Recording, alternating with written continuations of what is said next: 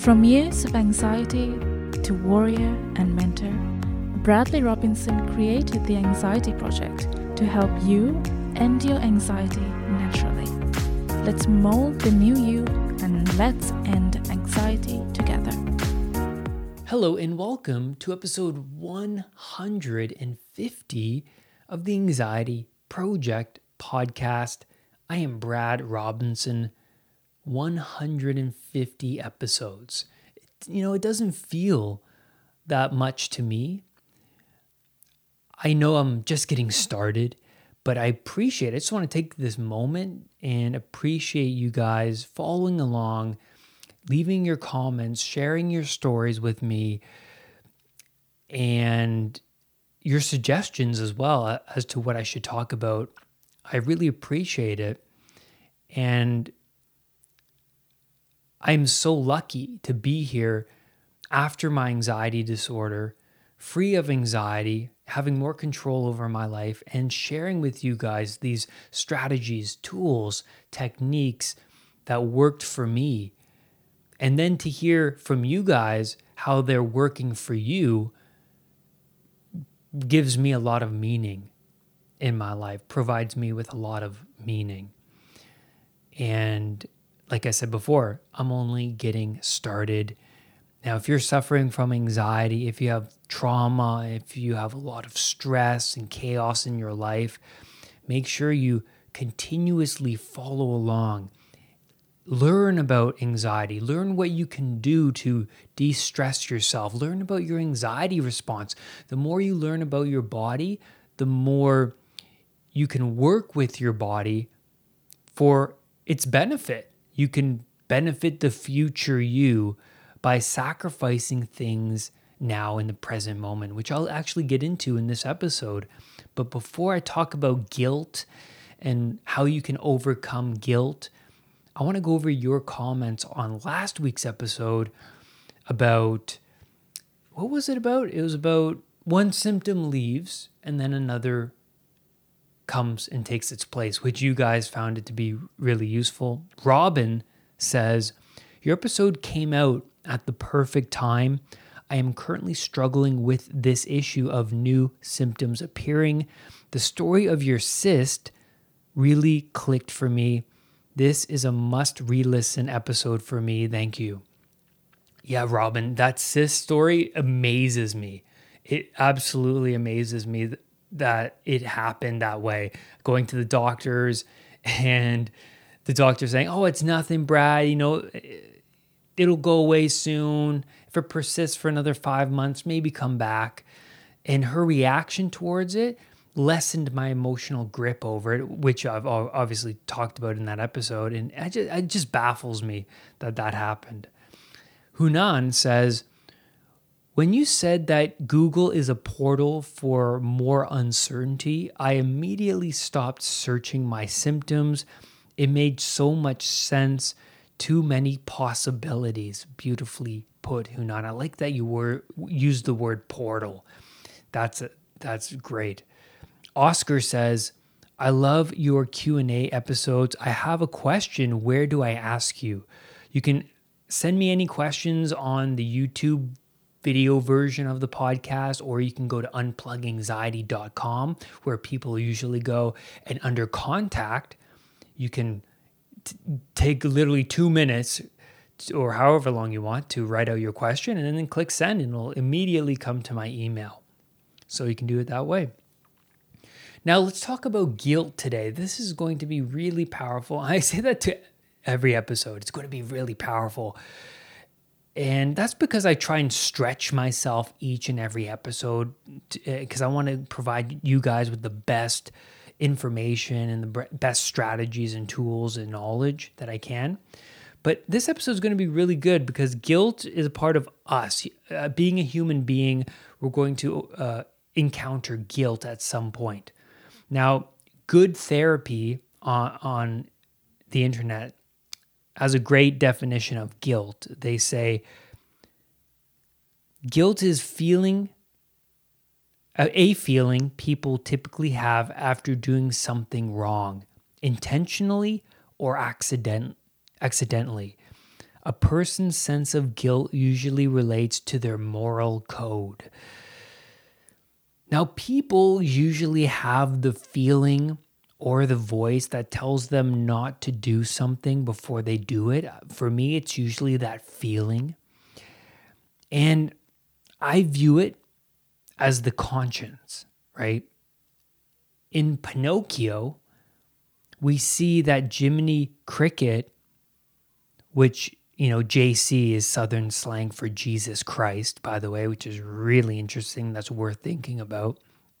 So JC, Jiminy Cricket, serves as the conscience at the beginning, throughout the whole movie. But at the beginning of the movie, he serves as a tramp. And he's portrayed as a tramp, and that's really interesting. First of all, he's a bug. And it's like, what bugs you, right? It's the feeling or the voice of something that bugs you. But also, he's a tramp, so he's been everywhere. He's been all around. And he spouts off words that don't make sense, which is really interesting. And because he's spouting off words that don't make sense, or they sound very... he sounds like a mouthpiece. And so you can see, because he sounds like a mouthpiece, he's a puppet as much as Pinocchio is, right? And so he's a tramp, and he's also been everywhere. So he's a wanderer. And a wanderer means you have no set destination, no target. You need a target. You need goals to provide meaning in your life. So the fact that he's a wanderer shows that there's no goals. There's too much chaos. There's too much uncertainty. There's too much, I guess, in that wandering state, you can say that there's too much impulsivity. So that's really interesting. So the conscience is this rough guy, and it shows that the conscience is in alignment with the state of Pinocchio. And at that beginning stage, Pinocchio is a puppet. Pinocchio is a puppet of society. He's also a mouthpiece as well. So they're matching, right? The conscience and Pinocchio are matching at that point. But throughout the movie, as Pinocchio fails at things and he develops himself, you see the conscience. You see Jiminy Cricket develop as well. And then you see Jiminy Cricket's appearance start to improve. He's wearing better clothes, but also he starts to speak differently, more independent-like, which is interesting because as Pinocchio develops, his strings start to cut and he becomes a real boy. And so how does he become a real boy? He gets to the point where he's not automated, but he's an individual. He's thinking for himself and what's right for him, and his moral code. He has a strong moral foundation by the end of the movie, right? There's a stronger moral foundation. He's not just a wandering compass, right? Going everywhere. He has a strong foundation.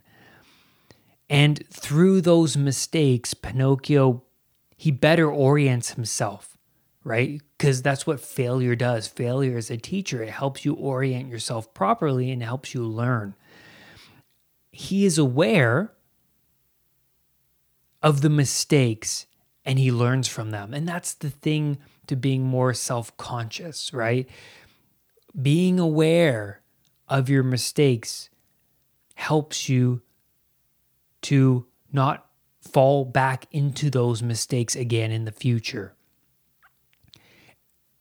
And then as you watch Pinocchio improve and become more independent, you see the cricket. He improves, like I said, in his speech and in what he wears and how he acts.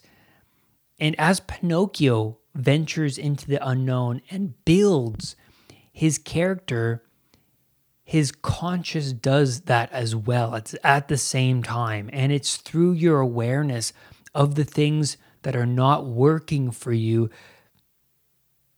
that you can fix your orientation and where you're aiming. And for me, I ignored my conscience for a long time. My moral compass was everywhere because I was living up on Pleasure Island at the time. And you can view your conscience as that moral compass, the thing that's guiding you in the right direction. What's right and what's wrong. My orientation in the past was aimed at coping, dependency. In other words, remaining as a puppet to my family, my addictions, my impulses, and my emotions, not in control. So without any control, without any order, what did you think my mental health looked like? There's too much chaos. Everything, there's too much. I was walking around with my glass overflowing with too much baggage. And you see that today with people who are so overly reactive. You know, you talk to somebody and they get angry so quickly. And you don't want to be around them because you feel weighed down by their burdens when you are around them, right? There's just too much chaos and you unconsciously back away from those people. And well, at the time when I was living on Pleasure Island and a puppet to all these addictions and my emotions, well, I looked chaotic. I was running around aimlessly and quickly. I mean, I would leave my home and forget important things, my wallet, books for school. You get the idea. So the guilt those habits I was doing produced became suppressed over time. And suppression is when you are consciously aware of the feelings and behaviors, but you kind of ignore them. You're like, that's painful, but I'm going to push them aside. And so those habits, the more I repeated those habits, like watching pornography or going out with my friends, smoking weed, eating junk foods, ignoring work and responsibilities, the more I repeated these habits, the more habitual and cemented they became within my unconscious mind. Also, habits I really want to touch on that supported my anxiety were the coping strategies that I would do, like reassurance seeking or Googling symptoms or touching parts of my body or, ignoring going to work because I was afraid of being outside of my safe zone.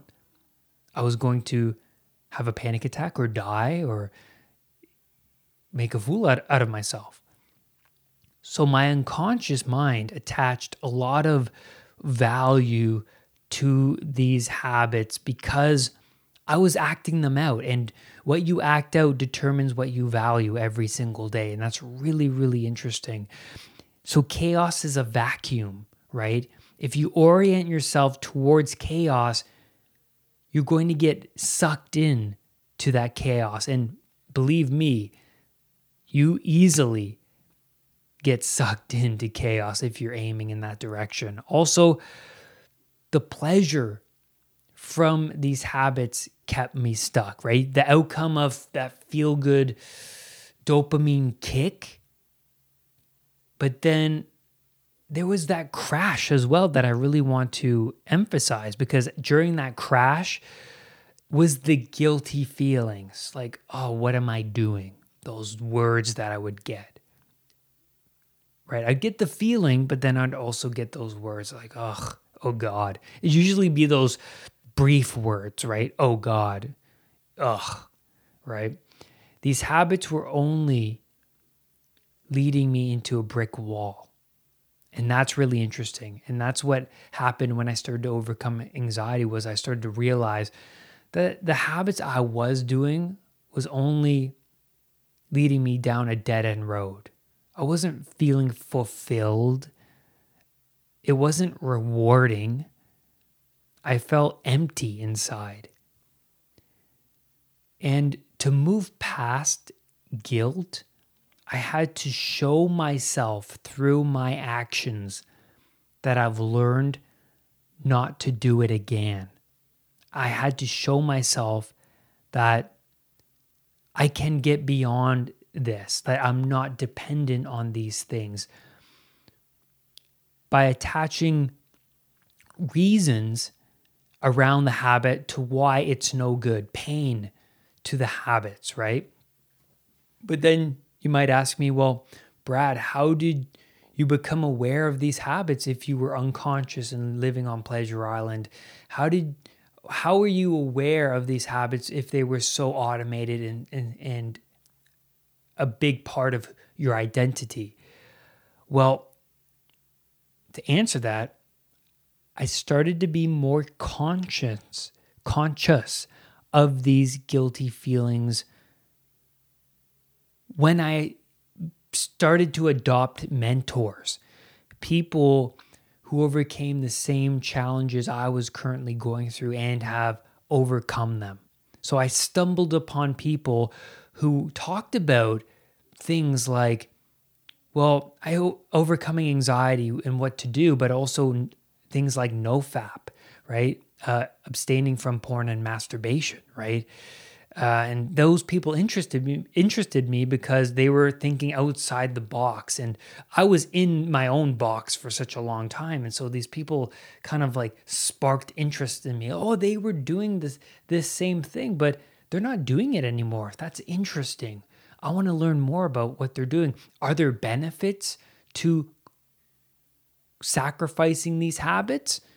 Do they get more out of not doing them? And so I eventually learned that, well, the answer is yes to things like NoFap, or to coping dependent strategies anxiety sufferers engage in, like Googling and reassurance seeking, things like that. There are benefits to sacrificing those habits, and you increase your independency when you do that. And when you are more independent, what that means is you're more mentally strong and you're more comfortable in your own skin. And so these mentors, they served as the ultimate judge for me, and to you as well. They serve as that ultimate judge. And you see that in The Lion King, right? Because when you're watching these successful people who overcame these challenges, what happens is your own insecurities bubble up to the surface. And you see that reflected in The Lion King when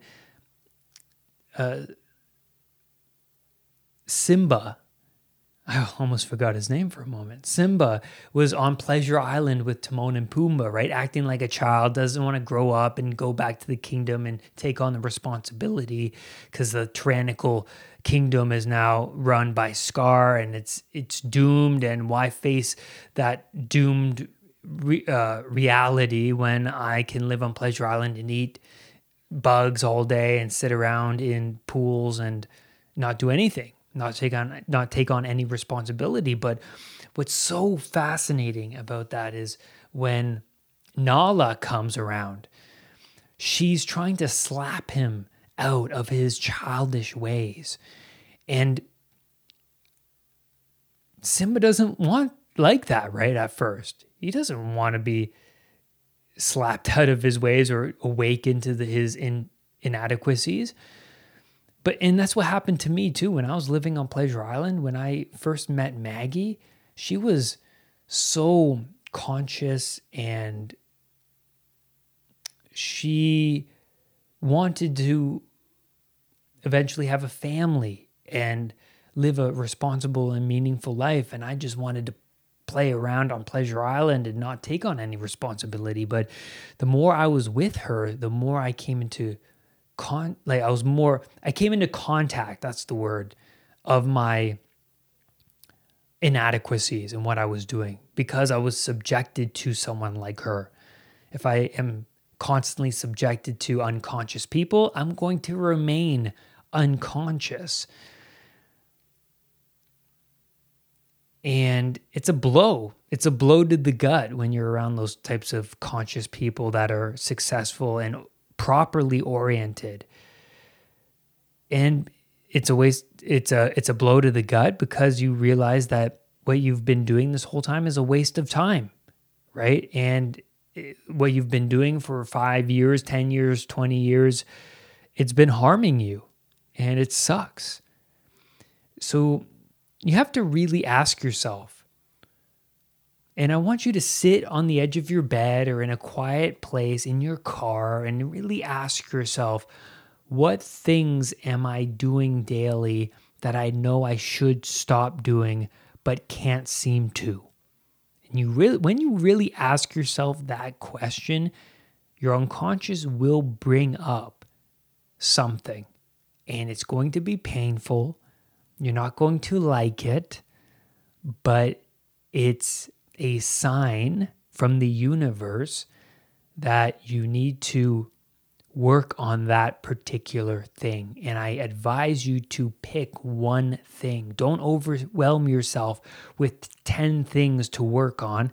Pick one aim to work on. What do you need to work on? What addiction do you need to work on? What challenge do you need to work on? Pick that one thing that you know you're doing, that you're acting out every day to be wrong, and you know to be wrong. And believe in yourself that that's true, right? And I think it's true because when it comes from your unconscious mind, I think it's absolutely 100% true. The more you adjust yourself, you adjust your aim, and you sacrifice the acts you do that don't serve that higher self, the more you prove to yourself that you are a good person and that those behaviors are behind you rather than with you right now. So I want to end this podcast with a powerful question. What's there to be guilty about if you've let go of all of those guilty behaviors? And that's where I'm going to leave you on today's podcast episode. Thank you so much for being here with me today. Remember, or if you don't know, my program is 15% off this season. If you use coupon code End Anxiety, you get 15% off the program. And lastly, do not let anxiety define who you are. I will see you on the next podcast or video. Bye for now. Brad's powerful anxiety recovery program is now available at unpluganxiety.com. The Anxiety Project program is downloadable and puts the power of anxiety recovery in your own hands. Visit unpluganxiety.com for more details. Recovery starts now.